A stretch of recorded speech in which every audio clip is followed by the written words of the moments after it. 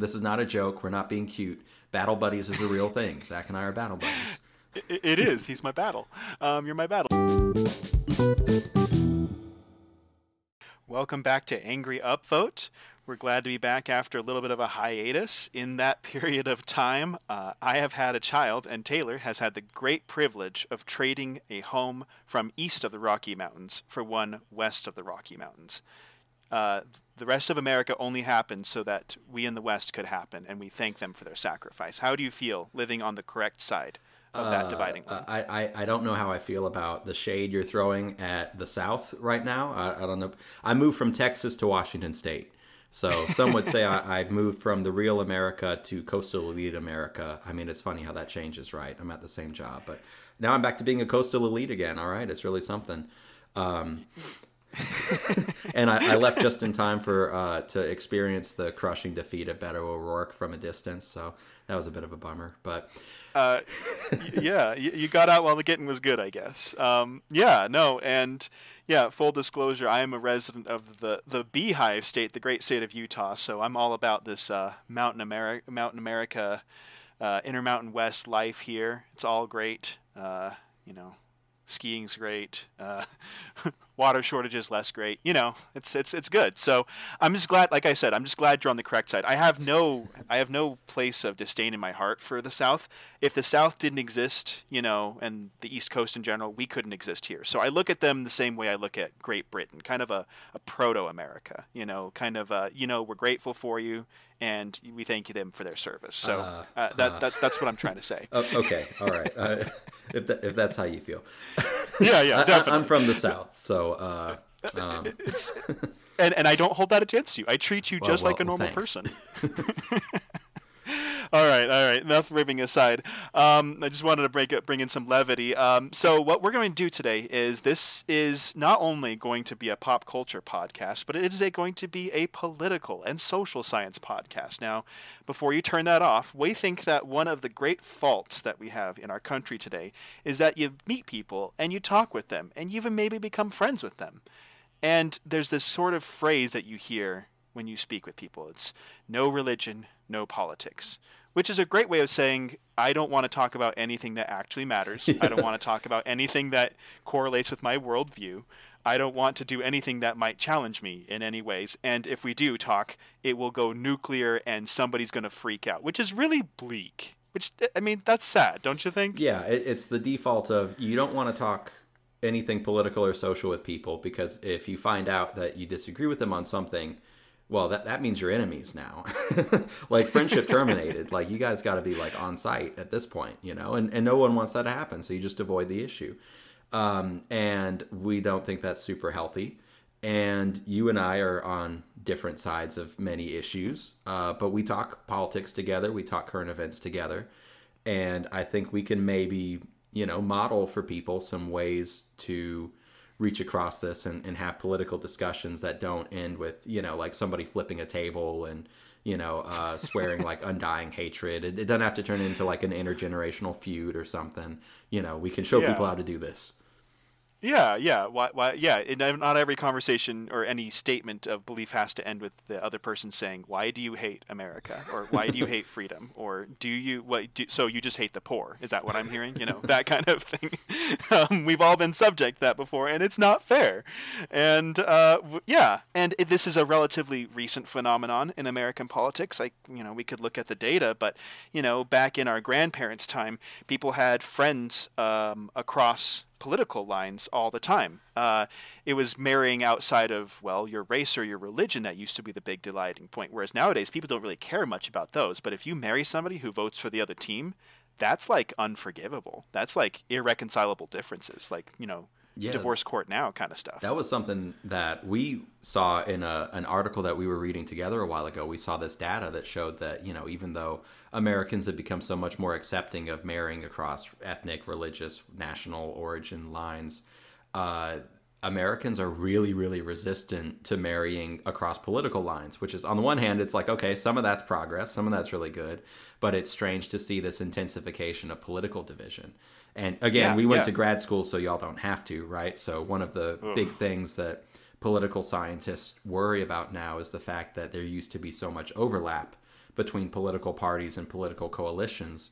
And now over decades, we've seen them pull further and further and further apart. So now Americans who have different political ideas, they don't talk to each other. Sometimes they don't even go to the same stores or restaurants. It can even get that divided. When we're online, we mostly talk to like-minded people who already agree with us and who aren't going to challenge us or make us experience thinky pain. And that's just not that's just not healthy. It's not good for anybody. And it's worth saying that, we have those different beliefs and we think that we have something valuable to share. But Taylor, where did we meet each other? We met in the Army. Yeah, where you we're have battle to deal buddies. with other people. That's a real thing that people in the military say. Like, this is not a joke. We're not being cute. Battle buddies is a real thing. Zach and I are battle buddies. It is. He's my battle. You're my battle. So yeah, no, it's. But we met each other in one of the institutions that still exists within American society that forces people to kind of churn together, and not only does that, but provides them a common allegiance in a way. Not that people don't believe in the same country or whatever, but you join, and one of the first things you learn is it don't matter what you look like and it don't matter where you came from, but if you haul the stuff, if you help out other people, that's what makes you valuable, and that breaks down all sorts of barriers. And even though we have a volunteer military, I've been consistently shocked throughout my career with the military that how actually diverse and representative in a way it is of the American public. Yeah. Maybe you've had a different experience, but I thought it was remarkably broad. No, absolutely. It was the same thing for me in the military. I was astonished how, different parts of the country, different class backgrounds, different educational levels, different, religious beliefs, different ethnic origins, all these things. Like, it was an incredibly mixed up group of people. And, by and large, like, everybody got along pretty well and like was part of the team. And I think, like, looking back at U.S. history, it's the military desegregated before civilian society desegregated. The military was pretty quick on opening up to, LGBT relative to certain parts of society. And I think at the end of the day, it's like they want people who are going to be part of the team, right? And they don't really want to discriminate because it's volunteers. If somebody shows up and they want to be part of it, it's, tough to say no to that and just leave the vacancy. Yeah. If you meet the qualifications, you meet the qualifications, and if you're willing to stand on the line, you're willing to stand on the line. That's what matters, Everybody, you can say pretty words all you want, but, if you're willing to hold the bridge with me, brave Horatio, or whatever it is, then that's all that matters. Yeah. So far from a perfect institution, but it's definitely one where, we encountered all kinds of different people from all different parts of the country, all different walks of life, including each other. And now we're still friends doing a podcast together, 8 years later. Yeah, better part of a decade. And I think that one thing that you get from that perspective of, especially if you keep in contact with people still in the military, most of the time, they can't help but be a reflection of the country from which they arise. But I think that more often than in the general public, if you talk to people in the military, if you really drill down, I think that there's a lot of people who are horrified at what they see as the polarization in our society, like that we're eating ourselves, basically. And, it's interesting because they live in an environment in which it's like, hey, we're here for the team, America, blah, blah, blah. It's still a free country. We have problems, but we're working on them. And then they look outside and people are like pretty much, they're talking about, when their side gets in, they're finally going to make the other people pay, kind of thing. And it's just really dark and frightening. I think the number of, serious, responsible, smart people who are paying close attention, who are like, we need to be concerned about the risk of civil war. That's really troubling. It's objectively, things are bad. We kind of need everybody to walk back from the ledge a little bit.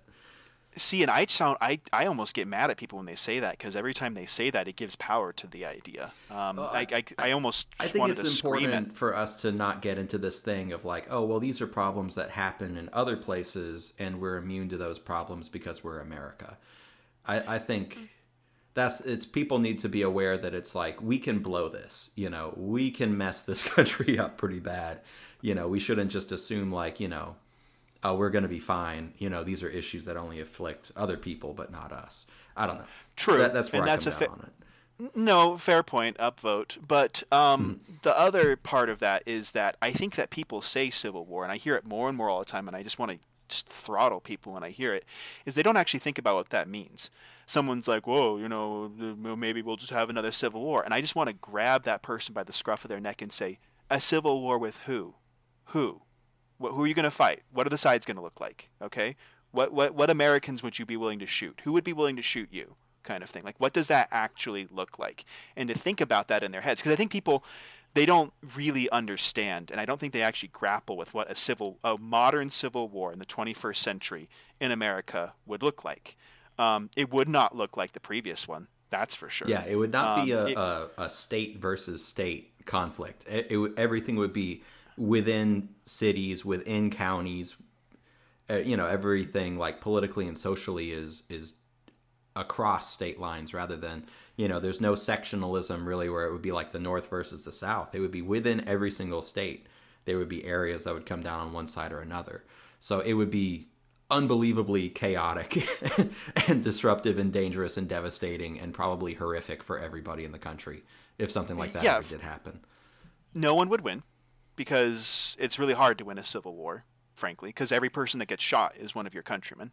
And two, it would, if you wanted to find an equivalent, I think I need to look into it a little bit more, but I think the Civil War in Missouri would be a better microcosm of what it would look like today, where the legislature would declare for one side or the other, and then a huge mob of people would immediately drive them out, and then there would just be gangs of partisans murdering each other for years afterwards. Just ambushes and dragging people out of their homes and killing them and stuff. Like, it would just be insane. So anyways, anytime people talk about that stuff, I just want to just throttle them and just say, no, think about what that would actually mean. Think of what that would look like. Think of who you would be willing to kill and who would be willing to kill you, because it's just madness. That's what it means, yeah. Yeah. So anyways, the point is that and so one way that people often divide themselves is into the right and to the left. Mm-hmm. We can talk about it. It's a descendant of the French Revolution. You had and I think, and you can tell me if I'm wrong, but I think if we were to pithily sum up the right and the left, is that they represent, and I think, what's his name? Righteous Mind guy, Jonathan Haidt. Jonathan Haidt, he kind of describes the American right and the American left as kind of these primordial forces, and I think I agree with that, in that they exemplify, one exemplifies the force of change and one exemplifies the force of stability. And so I think a great way to sum it up is the American left is the one saying, where do we need to go next? How do we need to change? And a lot of the times the American right is saying, what do we need to preserve? And what do we need to protect as time goes on? And of course, there's difference. You have liberals that want to harken back to a previous time. You have Reaganites that say we need to make this change the future. But I think that those are kind of the primordial forces. Is one is tugging to the future, and the other one is acting as a weight. And I personally believe you need both in order to have a happy society. If you have a society that is too conservative, it is too restrictive, then you have stagnation, you have backwardness, you have stifling.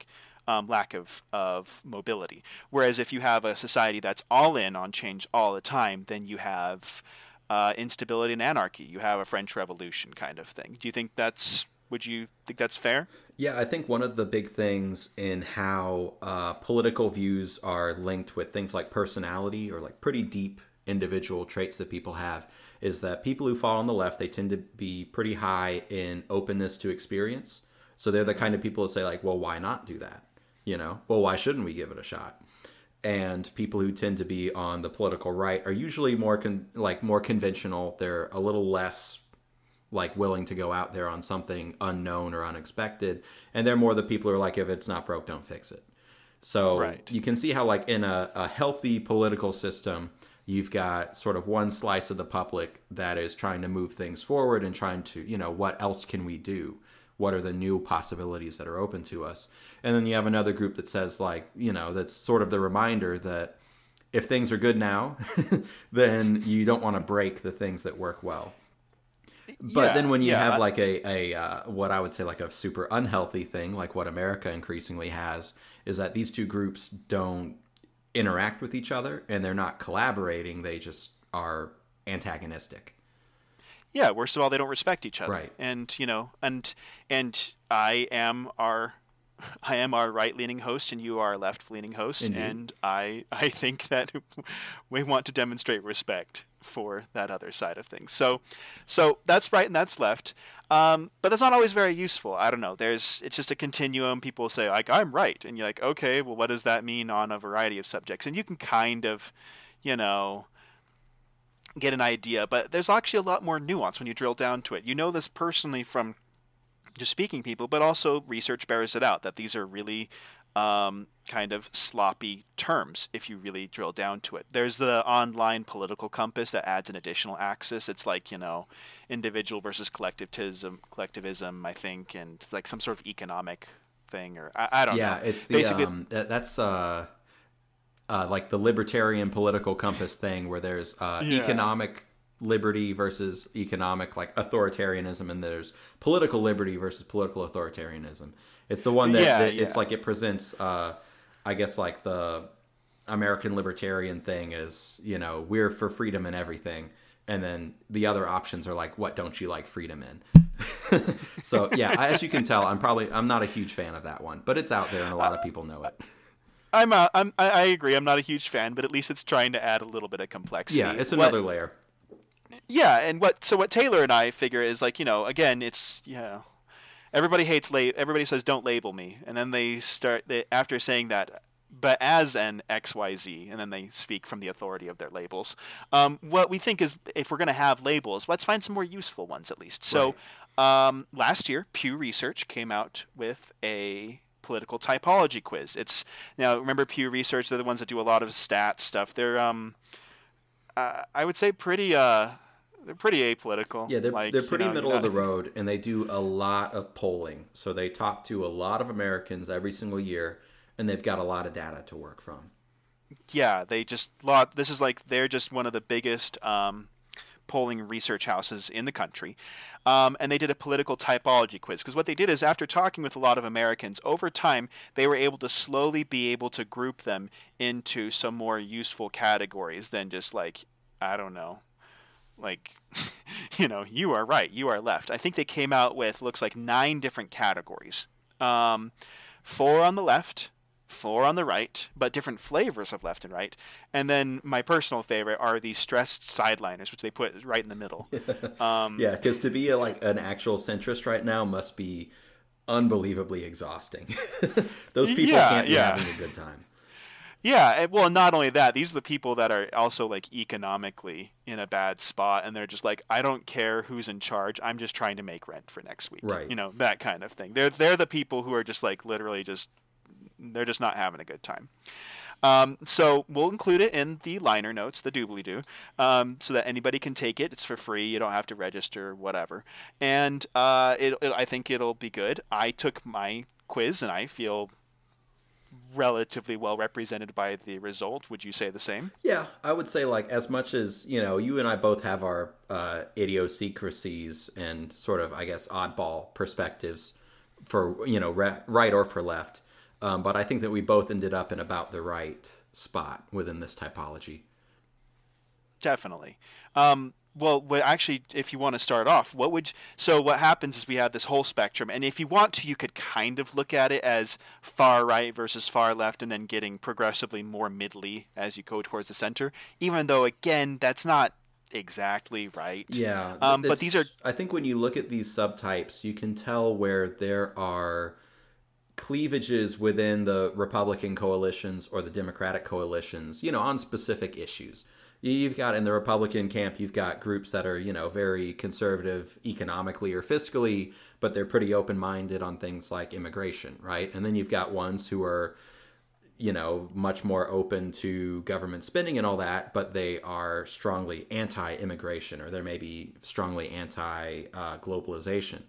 So I think that this does kind of suss out those different lines where there's ideological debates within these parties. I think that's really what's helpful about it, is understanding that not everybody's in lockstep. These are all groups that sort of have different approaches they want to take. And the parties are just coalitions among them. Yeah, they're big tent parties, as we say, where, like, like how many libertarians don't really belong in the Republican Party, but they certainly can't be in the Democratic Party, or how many like Greens or literal socialists kind of actually don't belong in the Democratic Party, but they're not Republicans, that's for sure. So there's just a lot of that going on. So we highly recommend that you take it when you get the chance. You'll probably find it enjoyable. It's not too bad. The questions you can always debate and quibble about. Can you improve the questions? Research design is really hard, but we feel like it's fine. Yeah, it does. And it's only 16 questions, so it'll only take you a few minutes, and then it might give you some interesting insight into where you're at, and how your views match up against whatever percentage of the voting population.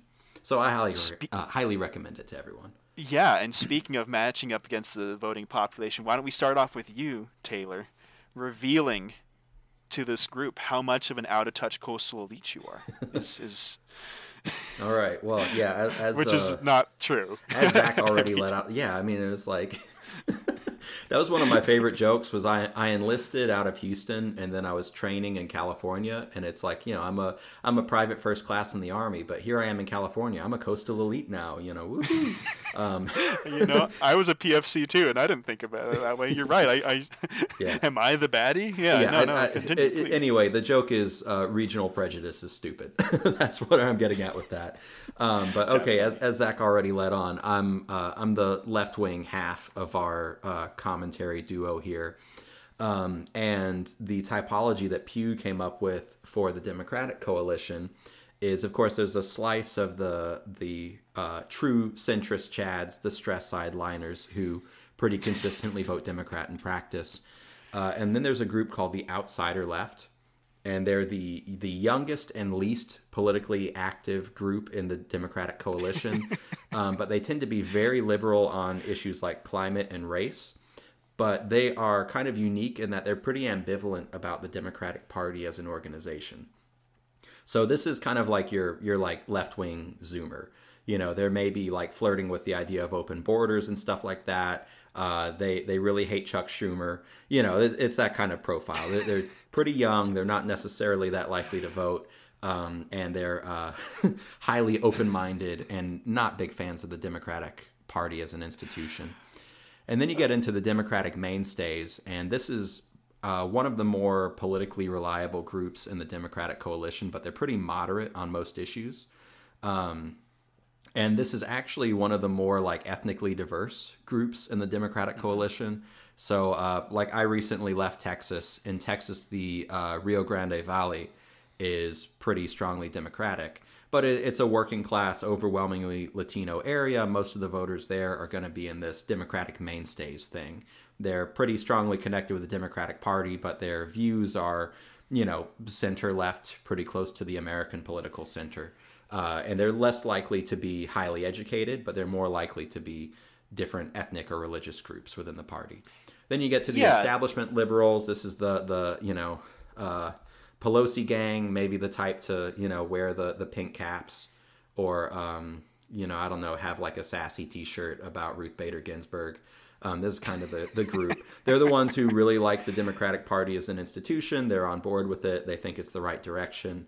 They're the most optimistic group within the Democratic coalition. They're the one most likely to think that things are going okay, and they're very politically engaged. Then the last group is the progressive left, and this is like the, Sanders, Warren, AOC wing of the party. And what's unique about them is that they tend to be pretty young. It is an overwhelmingly white voting bloc. Very young, very highly educated, and they're out of all American sort of political constituencies. They're the ones who are most comfortable with the label of socialism or democratic socialism. So anyway, no, it was good. You went through the whole thing. No, I'll try to do the same, but feel free to chime in. So there's the Democratic coalition as a snapshot and where you sit within it. You're a Democrat, but that doesn't mean you're like jazzed about it. Yeah, I'm not super enthused about the state of the party. And so I'm in the outsider left within this typology. And I wouldn't say that I'm like close to the center. In a lot of ways, I think my ideas are probably like pretty out there. But I think I share the sort of ambivalence towards the party as a whole. I think it's fair to say that I consider myself a bit of an outsider within the Democratic coalition. And I'm not that young. I'm an elder millennial, but somehow I ended up in the Zoomer political group. You know, So you're I young don't at know. heart, and you'll be able to. Yeah, I don't know what I'm doing with my life, but that's where I landed. How about you, It's Zach? okay. Yeah, millennials are just the older siblings of the Zoomers. We get them. I choose to think they get us. We've both experienced once in a lifetime economic crashes like twice, and all of us are like under 40. So there's some common trauma there. And I feel like yeah, the big dividing line between us and Zoomers is just that like we remember like pre-war on terror, like pre 9/11, pre-Great Recession. Like we're old enough to remember the 90s, you know? yeah. So I I think think we're not only we're like a little bit more like on the one hand, I think we're more like things used to be better and we can fix them again, you know? And then the Zoomers are just like, I was born in the darkness, molded by it. Yeah, I also think that we're the last, especially the elder millennials, are the last people on Earth that remember a pre-digital world. Absolutely. I remember when Yeah. our families got their first cell phones, and I was at my grandparents' place. We all hopped in cars, and then drove down the street, and one car called the next car, not the driver, but somebody in it, and we were treating them like walkie-talkies, essentially. But like that was a thing, and we remember that, like, dial up and stuff. I mean, some of the oldest Zoomers might have similar experiences, but by and large, it's the older boomers that are the last ones that remember a pre-digital world, a pre-Google internet, well, even getting internet in your home. So, Yeah. anyways, I think that so it's more of an option for us to like hate big tech or social media because we lived without it before. Versus I worry that Zoomers are like very domesticated by this. It's like it's hard for them to like just say no. yeah, YouTube Just say no and to Facebook. Instagram. Just say no to TikTok. It's not good for you. Yeah.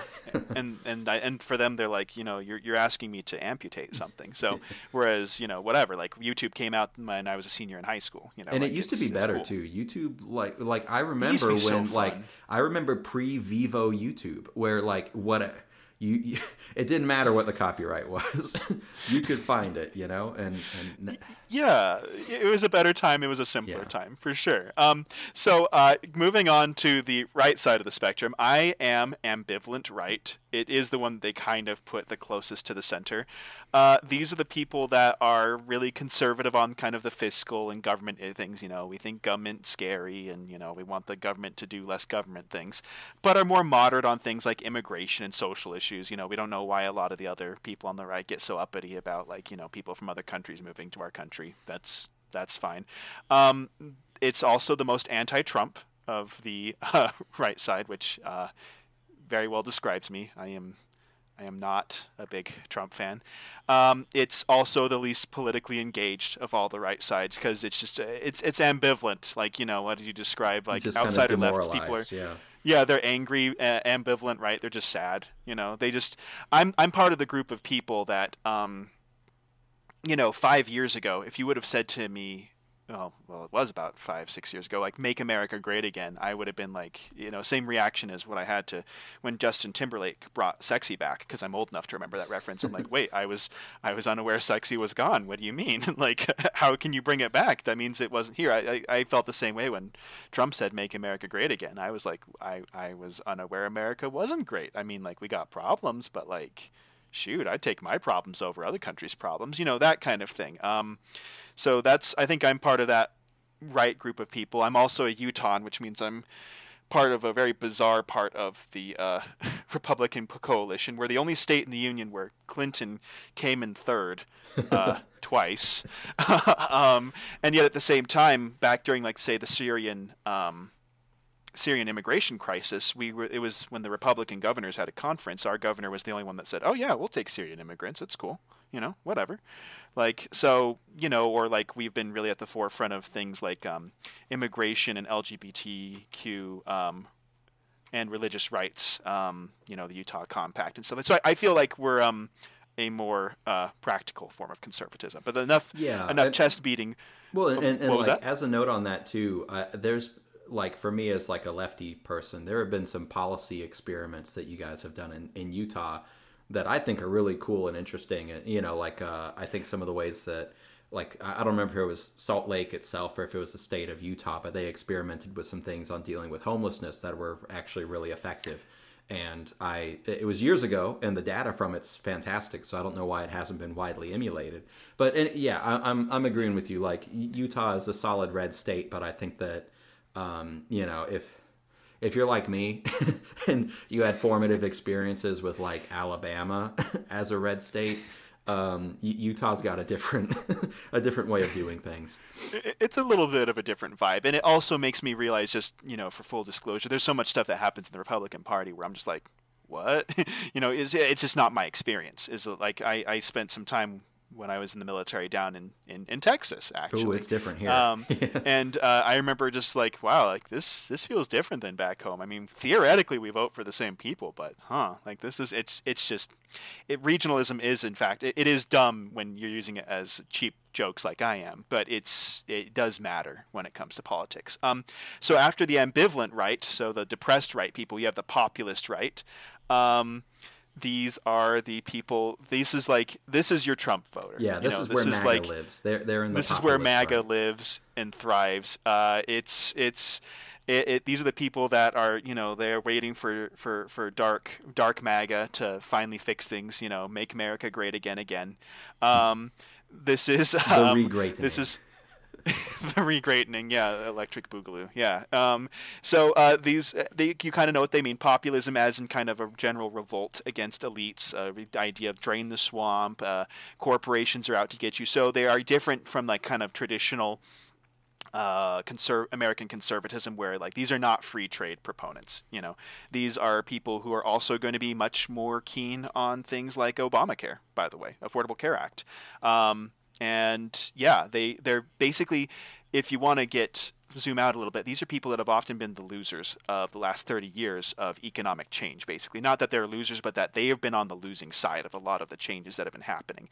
Lower education, a lot of jobs taken away by globalization. Yeah, very strong presence in rural areas and in Rust Belt areas, right? Like these guys are a big part of like Trump's victory in Pennsylvania in 2016, things like that. Mm-hmm. Definitely. So after the populist right, we have committed conservatives. These are people who are conservative across the board. Unlike the populist right, they're still going to be kind of pro-NATO. This is sort of think of like the leftover Cold Warriors of the Republican Party, where they're still pro-NATO. They want to work with allies. They still voted for Trump, but they're not usually happy about it. Think of a lot of people your parents' age where they were like, yeah, I don't love Trump, but Hillary. And that's their explanation of how they voted, kind of thing. These are the leftover Reaganites in a way. Yeah, and there I may personally be sort of like Bush Romney kind of, if you can think about that type, they're more highly educated. They're maybe a little bit more, I guess, policy oriented, still solidly conservative views, but not bought into the populist thing of like the Trump coalition, but also not quite as I don't know. Well, you can talk about the faith and flag conservatives. Yeah. Well, and I think that committed conservatives also still have some aspirational aspects about them. Like they're like, oh, I have this view of how the country ought to be, kind of thing, instead of just, not. Instead of just like these the, are also like inchoate rage of the MAGA coalition. Yeah, and there is a lot of rage to be had. I just don't always find it useful. And if I had to say where I was 10 years ago, I'd probably be in the committed conservative camp, honestly. And I think I've just kind of slid over to the ambivalent right over time, especially with the rise of certain political movements over the last 10 years or so. So sticking a pin in that really quickly, would you say that transition is more because you think your own views have evolved, or do you think it's more that like you're pretty consistent with how you were a few years ago and you just feel that you've kind of been sidelined, that people like you are kind of being pushed out? I think I was pushed out, and then my views started changing a little bit. I Okay. think because what you got to realize. So, like I said, Utah, right? Clinton came in third twice. Right. Yeah. Y'all were I'm already different. Yeah. well, but I was told why Clinton came in third twice. Growing up, I knew why he was a wicked and bad man. He had nefarious dealings with shady foreign entities. He was selling nuclear missile secrets to China. He was a lech who preyed on women, and like all these kinds of. He was like he was a liar. He was a consummate liar, and would do anything to save his own skin. All these sorts of things, and that's what I was told. I remember being a boy and having and during impeachment and stuff, and like I was told that's why Clinton is a bad man. That's why he's awful, and Hillary is too, probably. Definitely. Fast forward to 2016, and you're like, yeah, guys, yeah, what happened? yeah. Fast forward to 2016, it's like shady, foreign connections with nefarious organizations.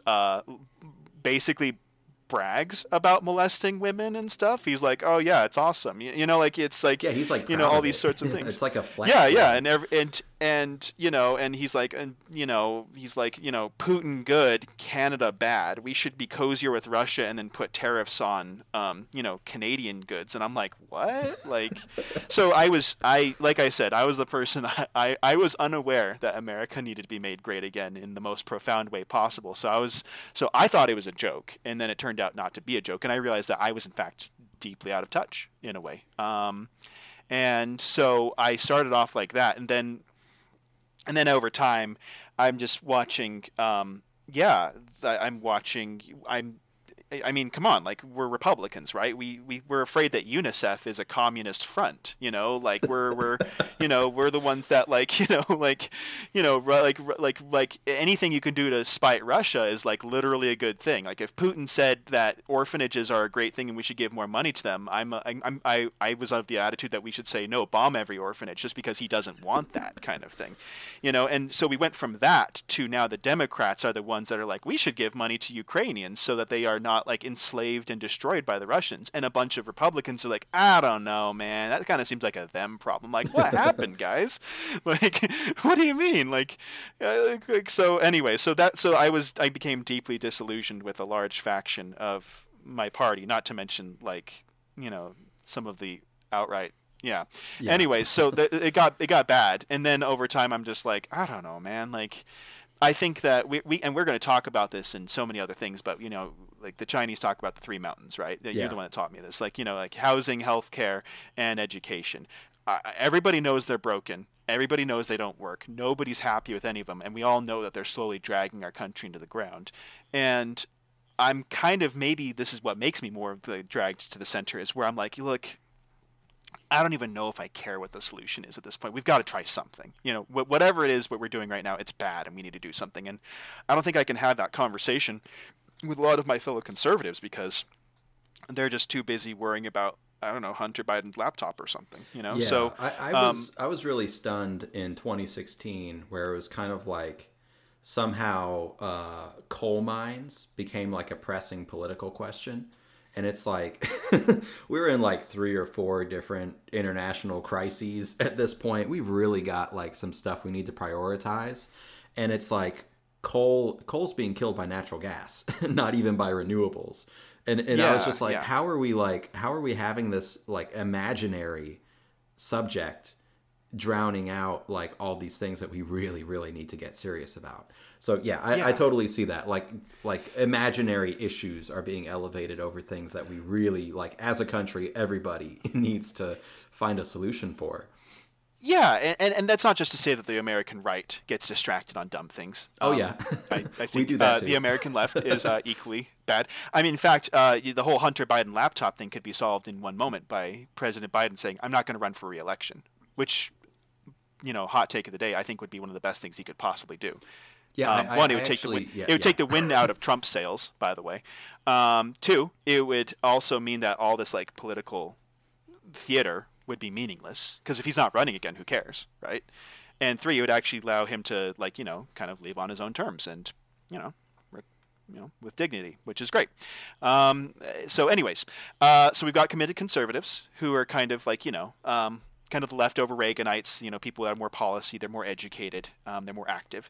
And then you have the faith and flag conservatives. I heard him once described, somebody used a description of, these are the people that say, freedom ain't free while loading, another high lead point into their Browning high power. These are the ones that say, I'm going to stand for the flag and kneel for the cross kind of thing. Yeah, these are the guys people where their rear windshield is like the whole text of the preamble of the Constitution with "We the people" like in the big cursive. Those are the guys. Yeah.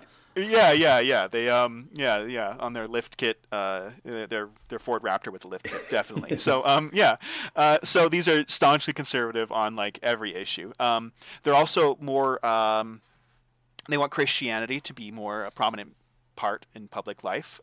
Full disclosure, I am quite Christian, and I'm a card-carrying kind of guy. I go to church on Sundays, that kind of thing. These people really want that, like, a lot. And these are also really strong Trump backers. They're also the kind of people who often say that he won 2 years ago. Like this is that group. They are the oldest of all the groups that we've mentioned.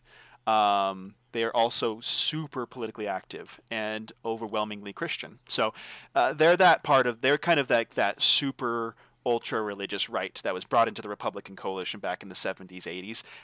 These are those guys. I think something cool that we can kind of point out here is that even within sort of like the MAGA faction of the Republican Party, I think you can see a clear split between like the populist right within this typology and the faith and flag right, where there's sort of a wing that has dominionist ideas. They're the people who are they're practically for like a state religion, and those people they love Trump. They'll say he's whatever, he's King David or he's Constantine, or they come up with some biblical reference to say that he's actually not like a trash person. But they're going to fall under this faith and flag group. They don't hold necessarily all the populist views that maybe like the Rust Belt Trump voter tends to hold. So that's true. Even there's like a distinction between those who are much less religious, and I mean, they can still be like pretty intolerant about a lot of different things, but they're less hitched to that kind of identity, and they're more into like the populist, I guess, movement. And then it seems like the faith and flag types, they kind of have their own vision that's more ideological, I guess we could say. And they see more the Trump as a vessel to move that forward. Yeah, maybe they're more of the Mike Pence type, whereas like, Oh, yeah, that's great. Yeah, Pence is definitely like a deeply religious conservative type he can represent kind of that faction, the faith and flag, who become an integral part of the MAGA thing, even though there's sort of like a worldview and aesthetic and philosophical divide between them and the more straightforward populist wing. What do you think about that? Definitely. I think that's a good point to point out, and I think also like progressive left versus outsider left is another kind of maybe a corollary to that, where like policy wise they look really similar. They probably actually agree on most things, but if you actually go towards their attitudes, there's a bit of difference. Progressive lefts are, like I said, they're like, oh yeah, I'm socialist, that's hip right now, dab dab dab, TikTok dance, and they have people that they actually venerate, people like Bernie Sanders, people like Elizabeth Warren. They're those guys, the AOCs of the world. Whereas the outsider lefts, they probably would vote the same way in most instances, but they're much more cynical. They are much more like, this kind of just all blows. Yeah, they're a lot more pessimistic about the possibility of achieving what they think should be done through the Democratic Party, or even like through just our institutions in general. Versus progressive left, they tend to be a little bit more energized. That's why they're so politically active, right? Is because they think they can get what they want within the system if they just organize enough and turn enough people out. Outsider left is much more cynical. Skeptical. Yes. We'll say skeptical. Skeptical is a good word. So we spent a lot of time talking about these different categories. We've kind of outed ourselves. We've kind of given we're kind of put ourselves on the map, and so that people know going forward, if they listen to this podcast, kind of getting a general idea of who we are. And of course, more stories come out, maybe we have guests, whatever. Things will evolve over time. But now you kind of know where we stand and why we think we have something to offer is because we both come from different sides of the fence. But, it's more complicated than that.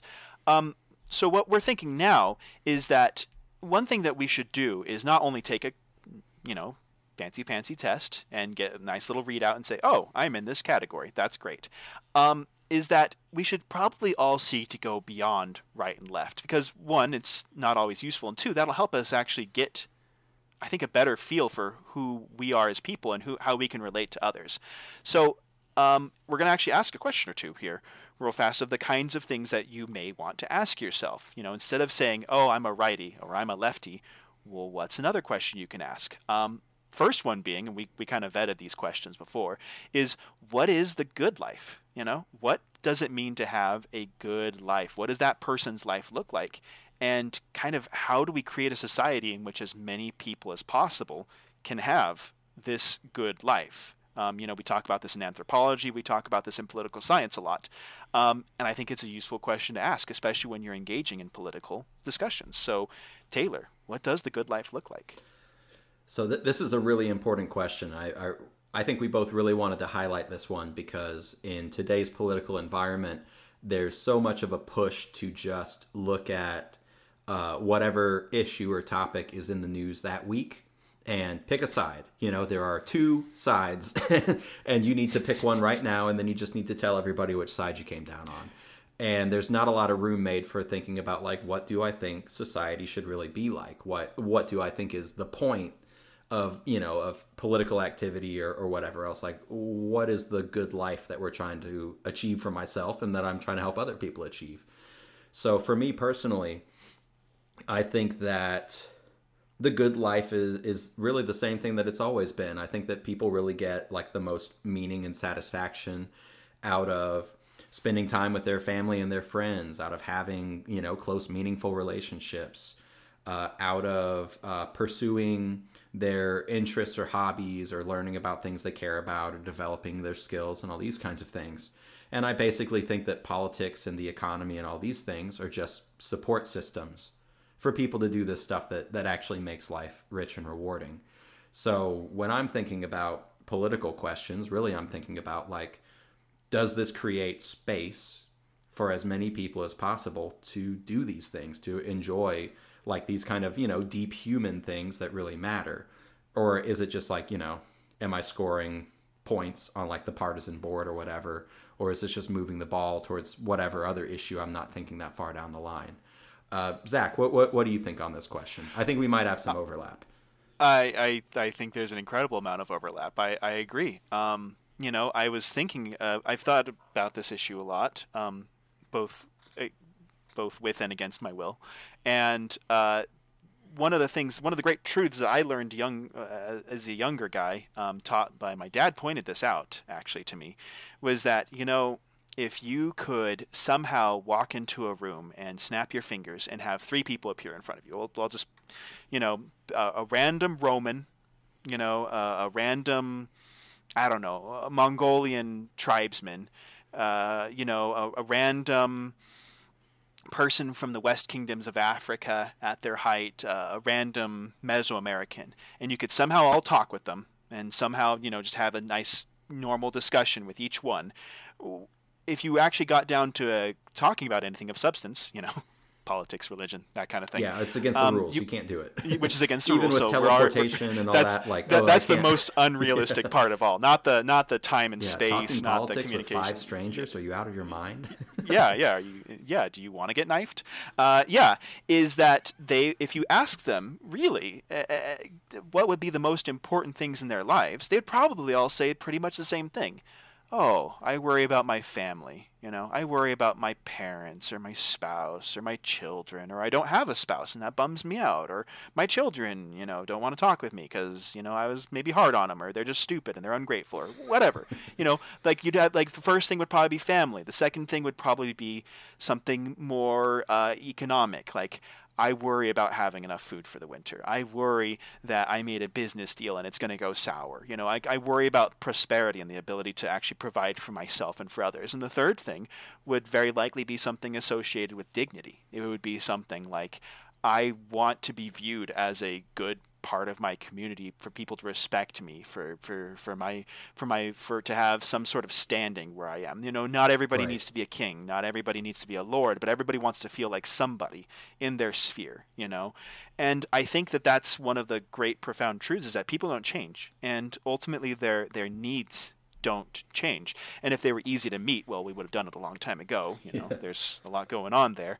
But that, yeah. So when I think of what the good life is, it is a life where people have dignity, people have time to work, where it's not just the necessity. People do far more than surviving, they live. You know, they are able to not only pursue interests, but spend time and have meaningful relationship with those around them, you know. And in addition to that, I think that every and this is a little bit, you know, I'm hopping a little bit forward. I think that the concept of property is important, and that everybody having the ability to own something and have ownership and feeling like they have things that they have accreted and that they'll be able to pass on to their children is important. Now, whether this looks like land, whether this looks like, you know, an object or whatever, but just the idea that everybody has a chance to get some stuff, because we live in a base material world, admittedly, and we're talking a lot about more ethereal stuff. When it comes down to it, we live in a place, and you know, there's sunlight and entropy and you know, rain and stuff, and so Yeah, everybody everybody's having got a little piece of the this. Maslow's hierarchy, right? Like everyone has Yeah, physical needs that need to be met before anything else can really be advanced. exactly. And so I think, so for instance, I'm deeply worried about our turn towards a completely digital world where you don't actually own anything. You just kind of have a license to use a lot of stuff. And that, you know, like it's just everything is basically financially, you're just walking around and you're just attaching more and more hoses to Yeah. yourself, Hey, basically. So like, this is you know, I'm trying to remember who said this, but you remember there was something, some Silicon Valley thing where the line was, "You won't own anything and you'll be happy." and you'll And like it's love like, it or okay, happy or something.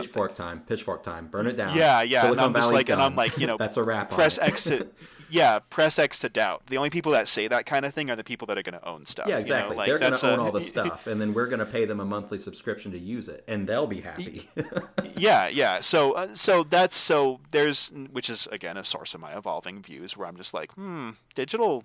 Yeah, digital bill of rights, maybe. You know, like I'm curious into the idea. Like, yeah, I don't know. There's stuff like that going on. So, I guess the good life is, yeah, and the fair listener could say, you know, okay, talking head hosts, so you just want people to have nice stuff. Well, what does that look like policy wise? That's just like a banal platitude. You know, any politician could say that.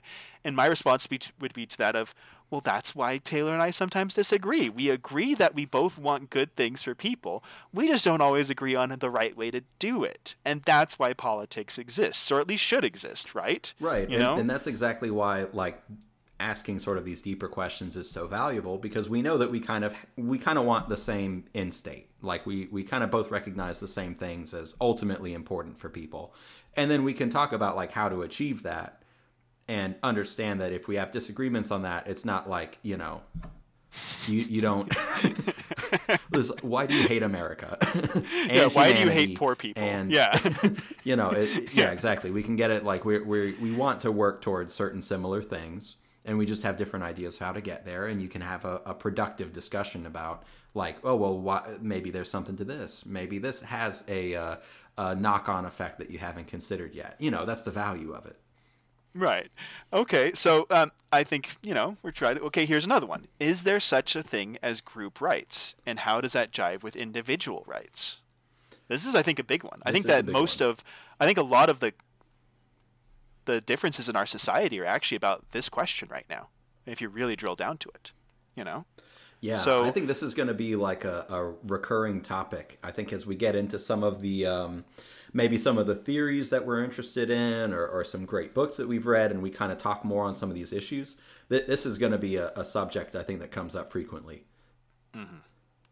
yeah, yeah. So, for instance, I am very skeptical of the concept of group rights. I think that it fosters division. I think that a lot of the worst atrocities in human history have come about because people started getting categorized into depersonalizing groups and then saying, this is your group, that group is bad, let us oppose them. You know, I think that as an individual, I think that individual rights matter because, frankly, we're individuals are one of the few things that we actually kind of know exist. You know, when you look at the categories that people put themselves into, that's just the thing. They usually put themselves into it, and we change. Census categories have changed over the last 100 years. Who is part of what group? It changes a lot, which is not to say it's not real, but it is to say that it's not yeah. an objective, eternal. Don't even get truth. me started on like how little sense a lot of our like census designations make. Like that's the whole thing. Like they're pretty arbitrary.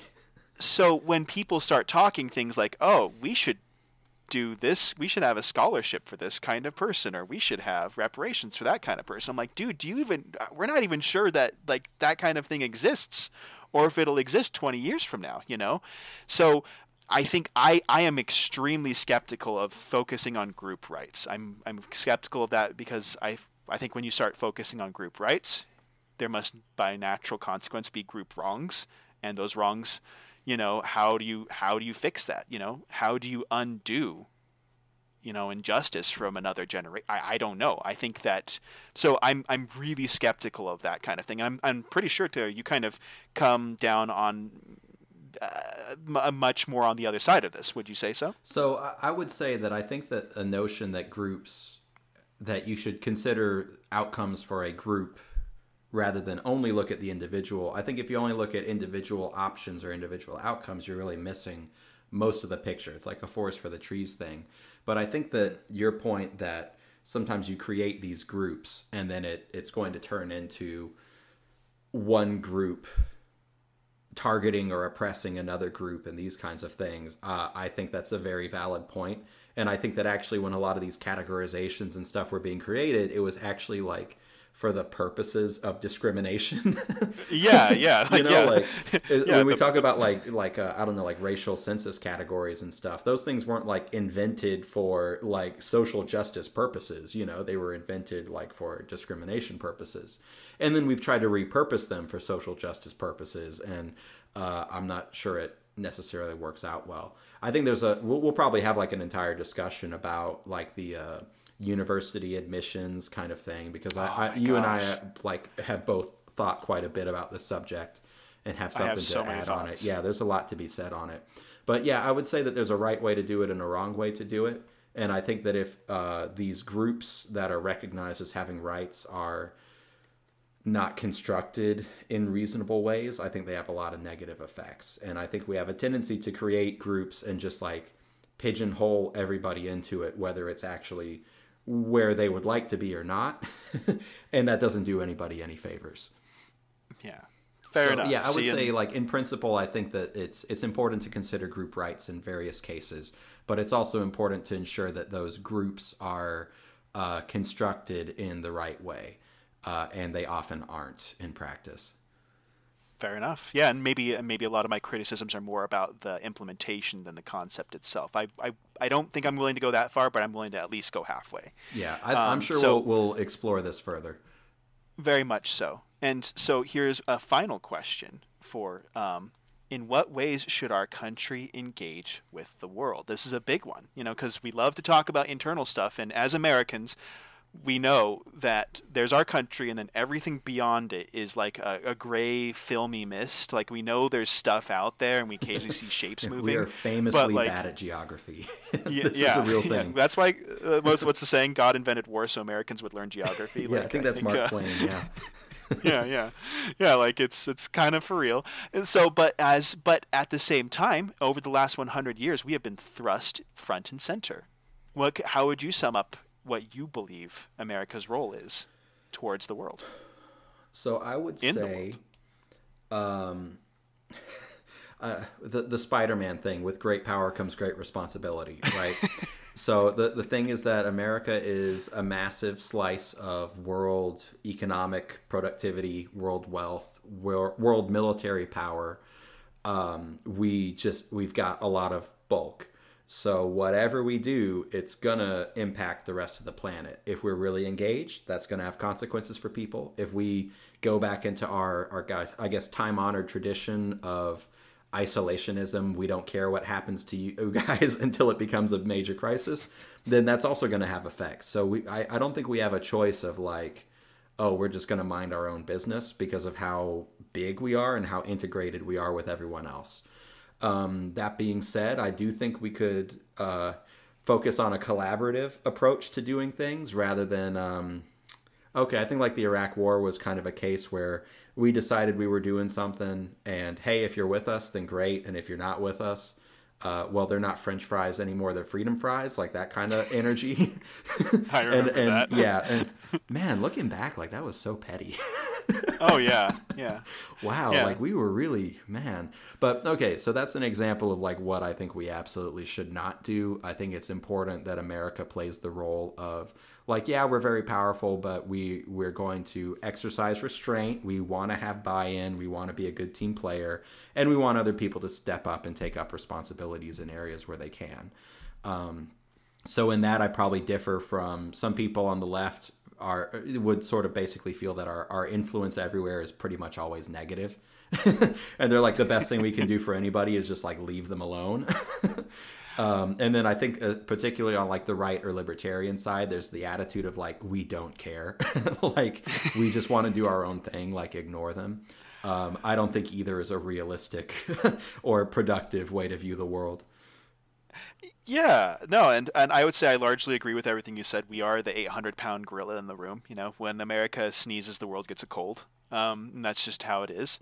But I think that I do believe in the promise that is America. You know, I do think that at our best we are that shining city on the hill. You know, and that as much as it's fun to self-flagellate, as many people our age do, and to talk about how wicked we are as a people and how everything we touch just turns to garbage, I think that's really unfair. And I think that's also really short-sighted. I think that the sad truth, Max Boot, he's a neocon, so you know, take this for what you will. When in one of his books, which I highly recommend, Savage Wars of Peace, in which his general thesis is like American isolationism, lols. We've been meddling in other countries since the very founding.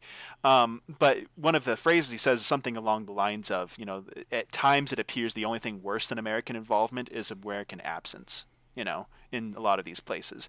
And I know there's notable exceptions to the contrary, but I think largely that's true. I think that we are a net force for good in the world, and that we have something to offer, and that we are an empire.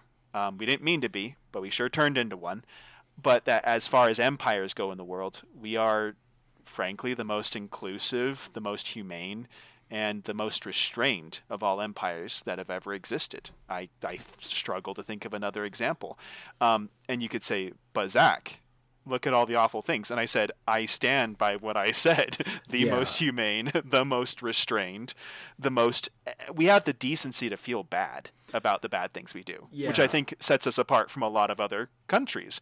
You know, like we actually feel shame and want to do better, and sometimes even do better, you know? So I think our role is to accept the fact that we're big. We can't hide from responsibility. And if we're not in charge, or at least not taking a big active role in shaping the way the world works, somebody else will. And chances are it's not going to be a nice country, you know? So we have to do that. We have to work with allies, you know. Mattis said it best, you know, countries with allies prosper, those without them wither. You know, we built one of the things that made the American empire so powerful in the 20th century is the fact that we built a system that people actually wanted to be a part of. You know, so many countries literally bought in because it was a good gig. You know, our yoke was easy and our burden was light, as it were. You know, so I think that we need to lean into that, and that's why I go insane when I hear, you know, Americans talking about how we need to get out of NATO or whatever. I'm like, you mean like the most successful, you know, alliance in all of recorded history? Like, are you insane? Yeah, it's like, are we are we gonna go back to having like another European war every 20 years? Because that's like how it was. Actually, 20 years. That was like a step forward from when it was just like constant skirmishing, like every summer. for 2,000 years, right? Like, that's one of the things. Even as like a lefty person who I see a lot of things that we can do better, that I feel that we really strongly should do better. Having some historical perspective on it really reminds you that like we're already we're out there at the limit of like what's been done in the past. That's not a reason not to think about what's possible in the future and not to keep pushing for things. But it's like, you really don't have to go back very far at all to find a time when there were countries that were comparably powerful and did way more bad stuff, like constantly. Yeah, like all the time. Yeah, not to absolve the U.S. of responsibility from anything, but just like in comparative terms, this is still not a bad time to be around. In many measures, it used to be worse. Is what I'm saying. Definitely, and maybe this is just my American conservatism and patriotism coming through, but I think I look at our country and our history the same way that, I don't know, some people like look at their parents. There's that moment that a lot of people have when they're growing up, and when they all of a sudden realize, oh my gosh, my parents are just like people. They're just like people, and they're just doing stuff, and they don't actually know what's going on. Not really. I mean, they know more than I do, but in the grand scheme of things, not that much. I know when I had that moment, in a way, it humanized them more. I don't think I actually respected them less. In a way, I kind of respected them more, because I'm like, oh my gosh, they're just like flawed people who are just, doing the best they can. And, more often than not, they do well. They do pretty good, and that was kind of my attitude towards my parents. I don't know, maybe you had a similar experience at some point. I kind of look at American history the same way, where you're like, we have not always lived up to our aspirations at all, but at least we had aspirations that we were willing to live up to. We did not always deal with minorities or with indigenous people the way we were supposed to at all. We still don't always measure up. Definitely. But gosh, again, at least we have the decency to feel bad about it and to talk about what we need to do better, I kind of have that general feeling towards our country of like, look, at least we set our aim high and we didn't reach it. But man, most other countries don't even get that far, much less ones that are as rich and powerful as we are, So I don't know. I guess that's what final closing thoughts do you have on that, Taylor? Well, I think that we've given everybody a good introduction to the kinds of questions that we like to discuss together, things that we'll probably bring out into further episodes on the podcast. I think these are all things that people can take and reflect on a bit and maybe get a little more perspective on what they think is important politically or where their own views fall. Now that we've really gotten the important stuff out of the way and everybody knows what we think about the Rings of Power TV show, now we can talk about frivolous stuff like politics, and we, people know what we think about Tolkien, and that's what really matters, and this political stuff just isn't that big of a deal. So, just some lighthearted fun for everybody. Definitely. Yeah. Hopefully you find what we've said somewhat compelling. Hopefully you relate to one, if not both of us, and we can have some fun discussions together. So thank you for joining us. Thank you for, going out on a limb. Please take the quiz when you get a chance and see what kind of fun discussions that sparks for you and those around you. And we can't wait to hear from you next time here on Angry Upvote. Yep. And our hiatus has concluded, so we should be back next week as well with a new episode. Ooh. I wonder what it'll be. Talk to you next time.